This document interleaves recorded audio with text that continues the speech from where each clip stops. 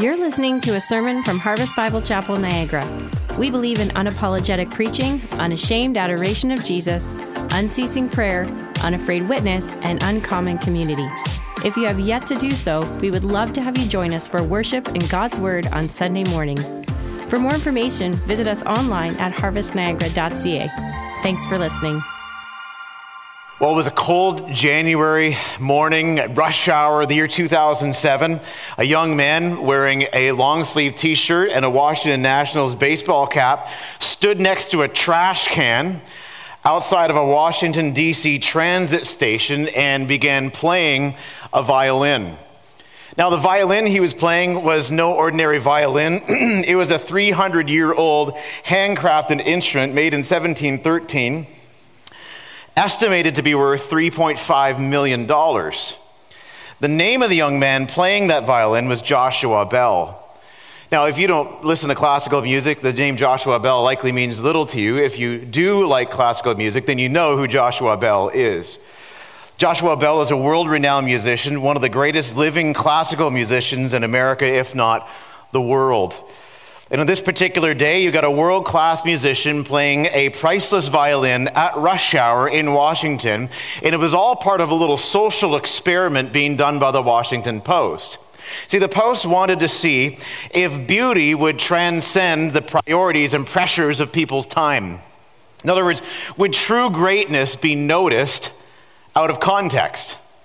Well, during the 43 minutes that Bell played, and he played pieces from Bach and Schubert, during the 43 minutes he played, a total of 1,097 people walked past him. During that time, a grand total of 7 people stopped for even a few moments to listen to him play, and only one person recognized him.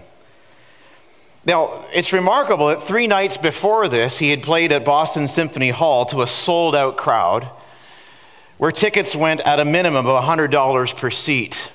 Bell's fee that he earns is about $1,000 a minute as he performs. On this day in Washington, D.C., he collected a total of $32.17 in his open violin case. Yes, some people gave pennies.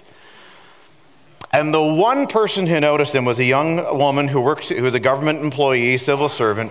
And when she was interviewed by the Post, the Post saw her standing there, realizing near the end of his performance, she realized who it was who was playing. And she stood there 10 feet from him, just grinning ear to ear. And afterwards, the Post interviewed her and asked her for her, what did you think about all this? She said this. She said, "It was the most astonishing thing I've ever seen in Washington. Joshua Bell was standing there at rush hour, and people were not stopping, not even looking. Some were flipping quarters at him. Quarters. I was thinking, what kind of a city do I live in that this could happen?" Something truly remarkable went largely unnoticed, unrecognized, unappreciated. One person read this story and commented that true greatness was hidden in plain sight. Now, I want to make sure that that doesn't happen to us on the 10th anniversary of Harvest Niagara. There is something truly remarkable, truly great about our gathering here today that could go unnoticed. You know, when Paul wrote to the church at Philippi, one of the things he wanted to do was to encourage them. And he did that at the beginning of his letter by drawing their attention to something that is often in our church gatherings hidden in plain sight.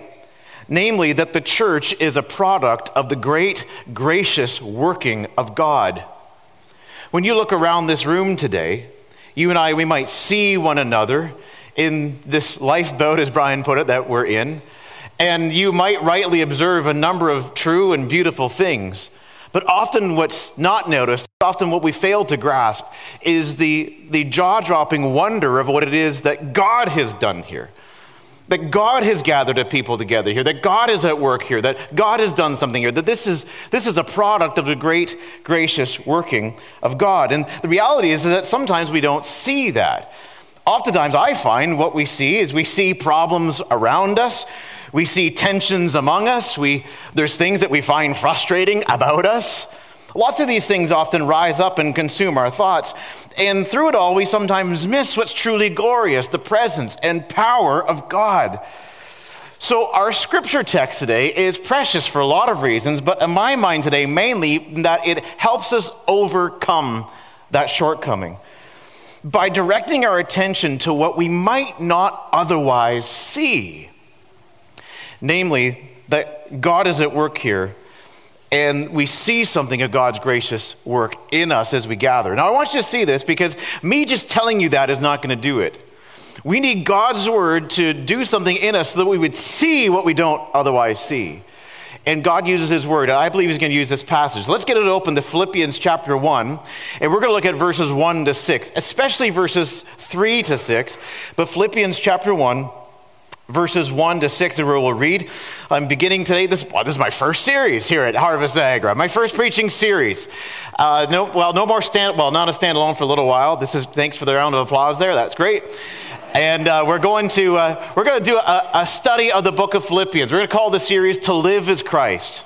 To live as Christ. I know, it sounds really original, doesn't it? But it's one of the most powerful phrases in the book. And Lord willing, we will get there and exposit that. But today we're going to begin in the early part of Philippians, in verses 3 to 6 especially. And I should say, too, that my plan is that next Sunday, Lord willing, I'll look at a little bit more about the book itself, a little bit more of its background, a little bit more of an overview of the book. But today I want to dive in and focus especially in verses 3, 4, 5, and 6 because of the day it is, because it's our anniversary. And there's a couple of things I want to highlight for you. Let's read, shall we, Philippians chapter 1, beginning at verse 1. It says, Paul and Timothy, servants of Christ Jesus, to all the saints in Christ Jesus who are at Philippi, with the overseers, it's the elders, and deacons, grace to you and peace from God our Father and the Lord Jesus Christ. Now, you notice he says Paul and Timothy, verse 1. Now, it's clearly Paul is the author. He's the primary one. Timothy's with him. But you notice now it starts with I. Because this is Paul speaking. I thank God, verse 3, I thank my God in all my remembrance of you, always in every prayer of mine for you all, making my prayer with joy because of your partnership in the gospel from the first day until now. And I am sure of this, Harvest Niagara, and I am sure of this, that he who began a good work in you will bring it to completion at the day of Jesus Christ. And all God's people said, amen. Now, there's two things that this text beckons us to do today. At least two things. First, to look at what God has done and praise him for it. And second, to listen to what it is that God will do and trust him to complete it. Okay, those are the two things we got here. So first of all, look at what God has done and praise him for it. Well, what has God done? Well, he tells the Philippians that God's done some remarkable, astonishing things.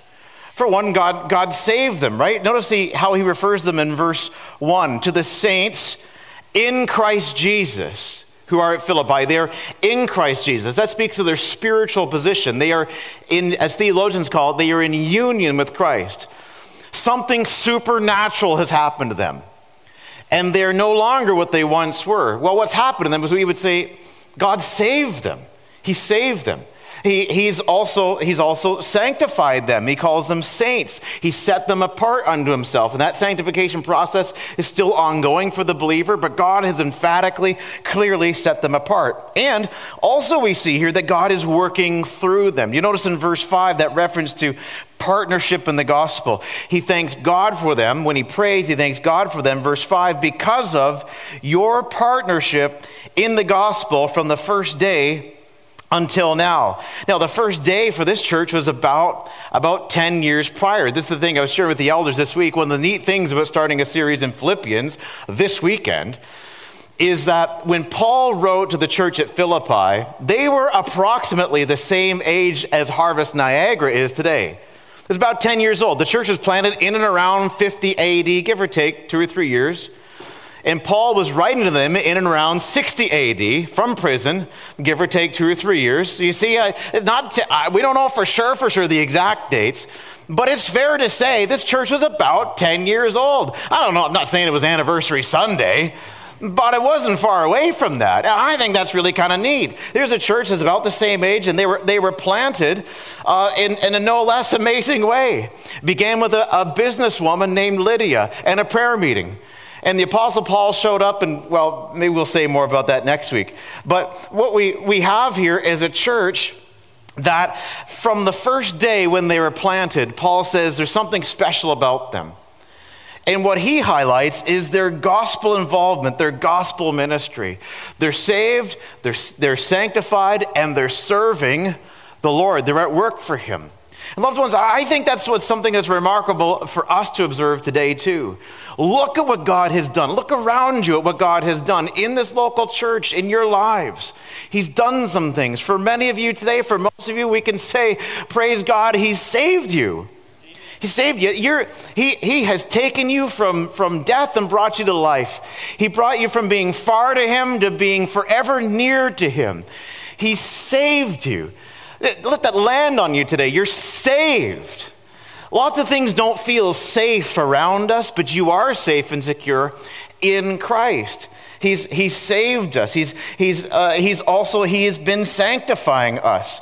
He has sanctified us in the sense that he set us apart unto him, but he's also working in us. He's been sanctifying us. Saints are people you are a saint. Did you notice that? He calls them, verse 1, to the saints in Christ Jesus. You don't have to die and there be a vote taken to be a saint. You trust Jesus, and I don't mean any disrespect, but you trust Jesus, and you are a saint. Not because of you and how cool you are or how good you are, but because of Jesus and how cool he is and how good he is. You are a saint and you're being sanctified. God's changing you. He's making you more and more into the likeness of Christ. It's an awesome thing that's happening. He's got power to change at work in you. He's also working through you. He's working through you. You can think about that personally. Some of you, when you stand back and look at some of the ministries God has given you, whether that's in your home, in your family, in your neighborhood, in your church, in your workplace. For many of you, if you stand back and look at it, you can say, God is working through you. And maybe you're just like, I don't see it. Ask another believer who knows you well. And they'll be able to say, I can see God working through you in this way. In these relationships, God has been working through these believers. He works through us, personally, but also corporately. And many of you who've been here for 10 years, I've been here a month, okay? But you've been here 10 years. Some of you can look back and you can see, look what God has done through us. Think of souls saved and lives changed and people baptized and marriages strengthened and children raised. Mercy shown, servants equipped, workers sent. He's been working through us. Now, my pastoral exhortation to you on the basis of this text is, friends, look and see what God has done. That's the cause for celebration today. What's so happy about a happy 10th anniversary? It's God. Man, he's saved us. He's sanctifying us. He's working through us. Now, there's an underlying principle here that I think is so important for us to grasp. I want you to grasp it. Let me put it to you this way. While we, us as believers, while we are not incidental to God's work in the world, he is the decisive factor. We're not incidental. I say that because God has been pleased throughout redemptive history to accomplish his will in the world through his people.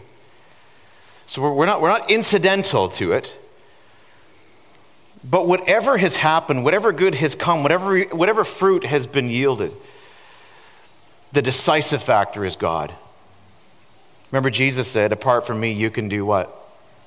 Nothing.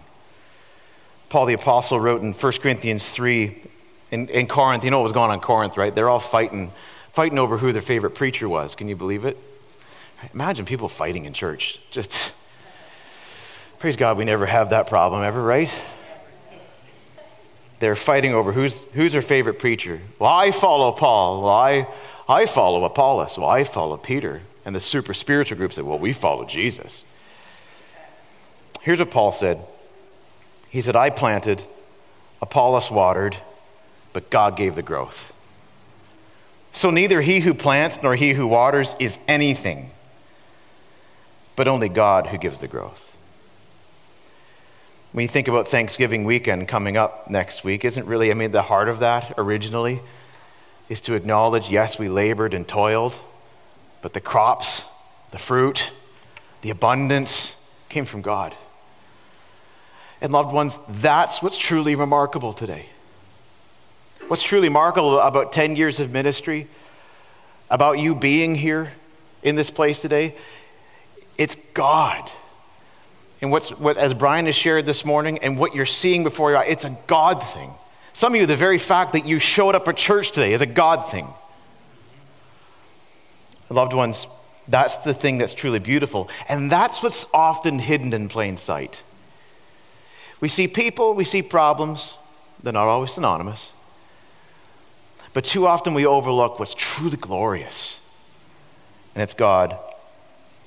Well, we're not incidental to God's work in the world. He is the decisive factor. Therefore, whatever is commendable about us is owing to God. It's owing to God. So what do we do then? Well, we ought to praise him for it and exalt in him and rejoice in him, or give credit where credit's due. Where is it due? It's due unto him. And that's what Paul is doing here. That's what Paul is doing in this text. Do you see that? On the one hand, he's encouraging the saints about their gospel ministry, right? Do you see that in the text? Verse 5, he talks about their partnership in the gospel from the first day until now. Now imagine the Apostle Paul writes to us and says, Harvest Niagara, I'm just praising God, thanking God for you because of your partnership in the gospel. In other words, you're laboring for the advance of the gospel. You're working together, you're joining together and partnering with me in making Jesus known and reaching the ends of the earth. That would encourage us, wouldn't it? And we're like, yeah, it's good to be on the Lord's team. It's good to be serving the Lord. So on one hand, he is encouraging them and commending them for their achievements. But notice the context in which he says it. The context is prayers of thanksgiving to God. So what's he really doing here? He's encouraging them for their labor. But he does it in the context of thanking God for it. Do you see the tension? Good job, church. Thank you, Lord. Because it's because of you that they're doing it, you see? That's why he says, I thank my God in all remembrances of you. So when I think of Harvest Niagara, what ought to be a reflex for you and I? To thank God. To think about what he's done. Always, in every prayer of mine. Hear the emotion in this? I'm not putting this on. I'm trying to capture the emotion of Paul. I thank my God in all my remembrance of you, always, in every prayer of mine, for you all, making my prayer with what? With joy. Where's the locus, the focus of his joy? It's in God, because of him and what he's done. And their partnership in the gospel in verse 5 is owing truly to God. Loved ones, look at what God has done and see and observe his gracious, powerful working, and praise him for it. Praise him for it. Thank him. Don't be satisfied with token thanksgiving. It's polite to say thanks, isn't it? It's always polite. In fact, it's a little off sometimes when you don't. I find it personally annoying when people don't thank people. Whether it's the wait staff bringing your food or, even when they hand you a receipt. It bothers me when people just take stuff and walk away. Don't do that. It's annoying. But we say polite, oftentimes we say thanks because we want to be polite and we don't want to annoy people around us, right? It looks rude. But loved ones, when it comes to thanking God, don't be satisfied with a token thanksgiving. It's not about being polite. It's about rejoicing in him. And we rejoice in him when we see with the eyes of our heart something of his glory. And that's, I think, what this text has given to us in part to do. To direct our attention to what's truly beautiful. What's truly wonderful about our gathering today, it's because it's God and his working. Look at what God has done and praise him for it. Second, listen to what God will do and trust him to accomplish it. Listen to what God will do and trust him to accomplish it. Paul talked in verses 3 to 5 about what God had done and the fruits of that. But then notice he pivots in verse 6. He just talked about from the first day until now, like since you were planted, you've been partners in the gospel, laboring for the advance of the gospel. Then verse 6, he says, and I am sure of this, that he who began a good work in you will bring it to completion at the day of Jesus Christ. Listen to what God will do and trust him to accomplish it. What will he do? God will finish what he started. He will finish what he started. He has started a work in you. We've heard this morning about how he started a work here more than 10 years ago through people seeking the Lord and praying together. And then, 10 years ago this week, and the group gathered together. I hope it rains today because it was raining that first Sunday, right? So, that would just be icing on the cake, as it were, today, right? If it poured rain and if the roof leaked, it'd even be more effective, right? It'd be more dramatic. It's possible, right? God began something, and we can see he's still doing it. But here's the thing. He's not finished yet. He's not finished yet. He will finish what he started. God is at work not only in this church, but God's at work in the members of this church. He's sanctifying you. He's still working on you. Some of you who grew up in church, you remember singing a song, right? He's still working on me to make me what I ought to be. It took him just a week to make the moon and the stars, the sun and the rain and Jupiter and Mars. Oh, how loving and patient he must be. He's still working on me. Some of you are like, I'm so glad I didn't grow up in church. I'm kidding. If that's what it was like. I'm joking. He is still working on me. You and I, we're a work in progress. That's why some days we feel like we're on a losing streak, right? Because we're not finished yet. He's not finished with us. He's still working on us. I am sure of this, Paul says, that he who began a good work in you will bring it to completion. He will finish what he started. This includes us personally in our sanctification. It includes us corporately in terms of our mission and gospel ministry. Praise God for what's been accomplished here in a decade. It's astonishing. And in some ways, it might be easier for me being a newcomer, an outsider coming in, and to see it's amazing what God has done in a short period of time. But he's not done yet. There's more people to reach. There's lost people in our community that God is going to reach through us. There's a world that needs Jesus. And we're part of that global plan. He's still working in us. He's still working on us. He's still working through us. And he will finish what he started. We can be sure of it. We can be sure of it. Notice that word that Paul uses, that word sure. And I am sure of this. How confident is he? Very confident, right? There's no doubt here. I'm sure of this. Paul's confidence is, where is Paul's confidence? It's in God, isn't it? That's right. And I am sure of that. He who began a good work in you will bring it to completion. Notice where Paul's confidence is not. It's not in himself. It's not in the ingenuity of the believers.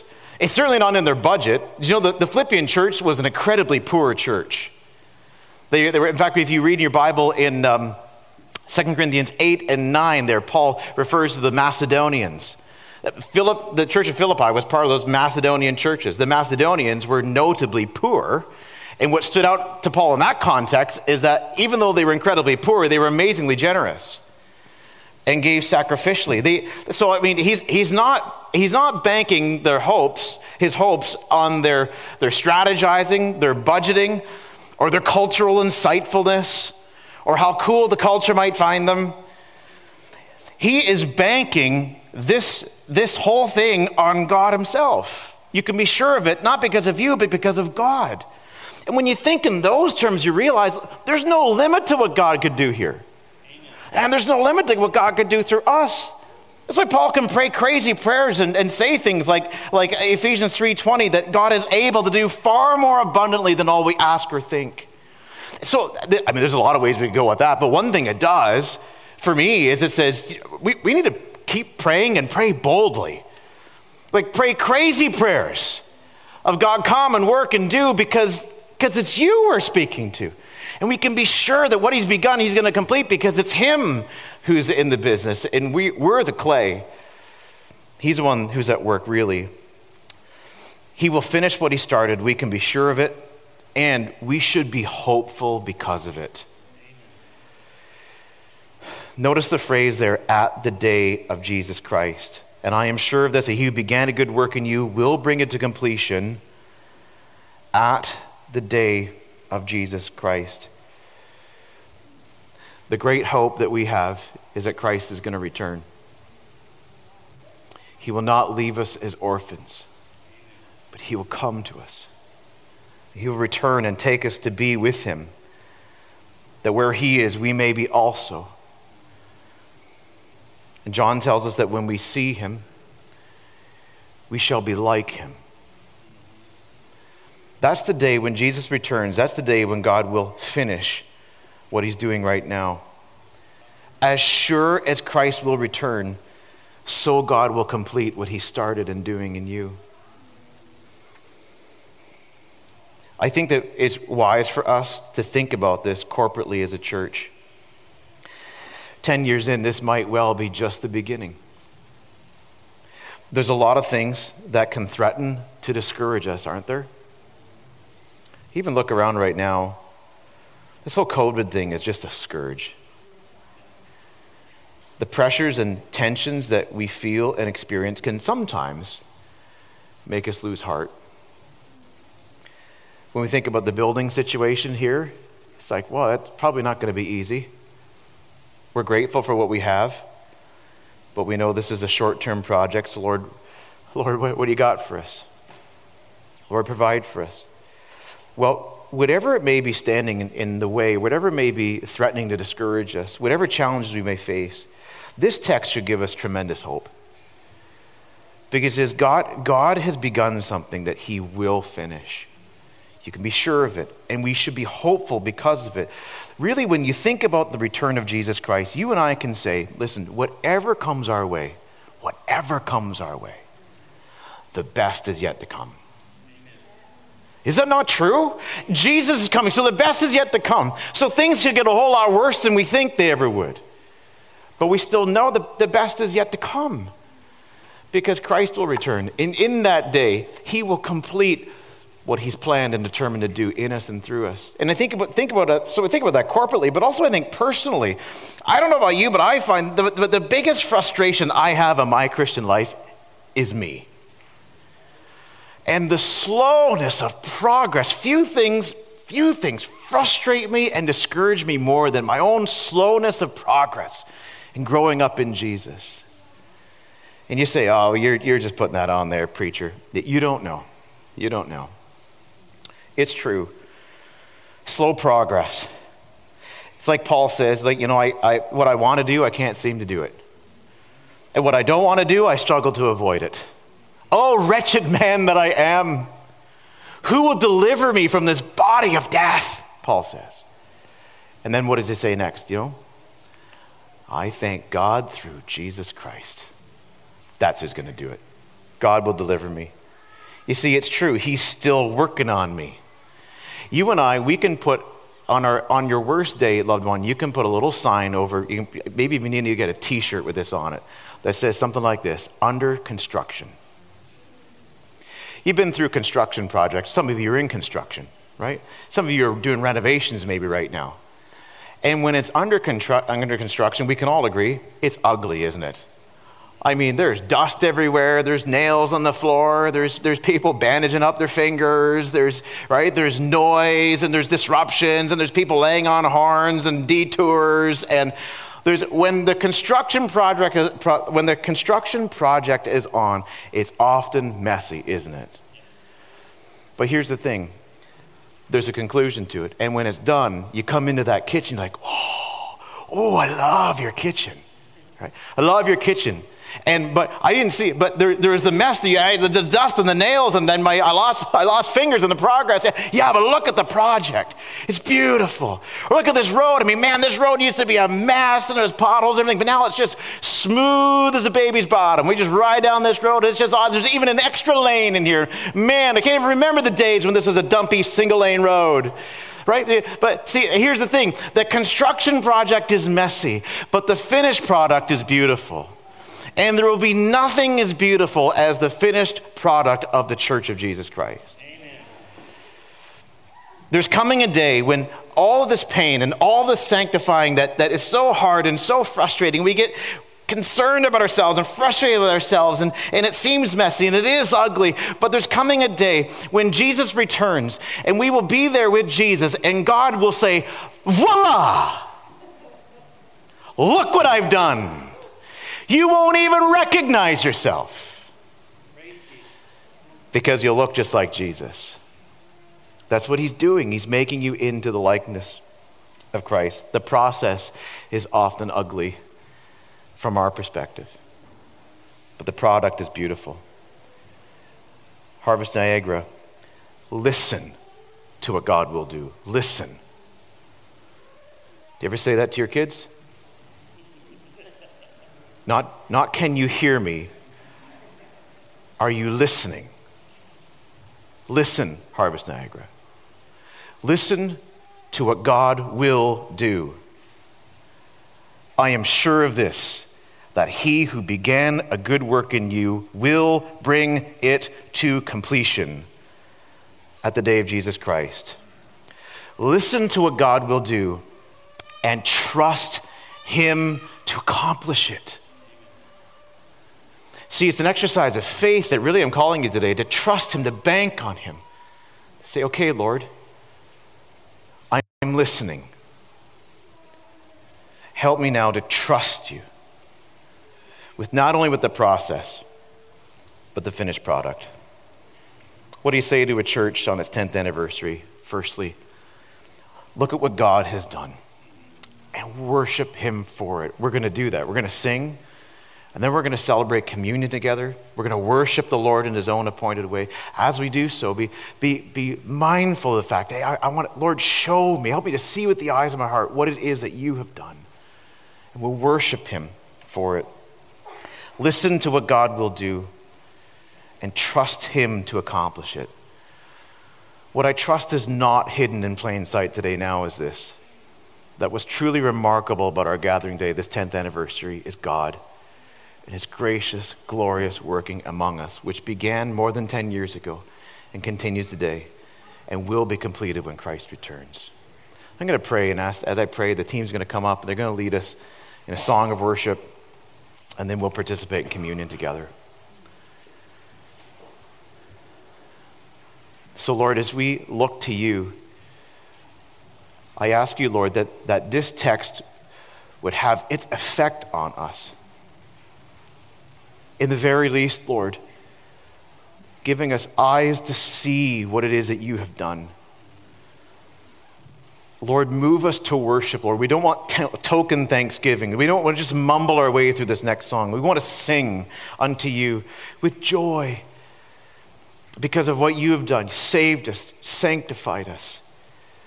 You're working through us. Lord, help us to hear what it is that to listen to, what it is that you say that you will do, that you will finish what you've started. Give us faith to trust you in that, patience to wait on you in that. Give us zeal to cooperate with your Spirit in it. And oh, Lord Jesus, we look to that day when we shall see you, and we'll be overwhelmed with that eternal vision of glory, and we shall be happy indeed. And you will have completed in us what you began. All glory to you. All glory to you. We look to that day in faith.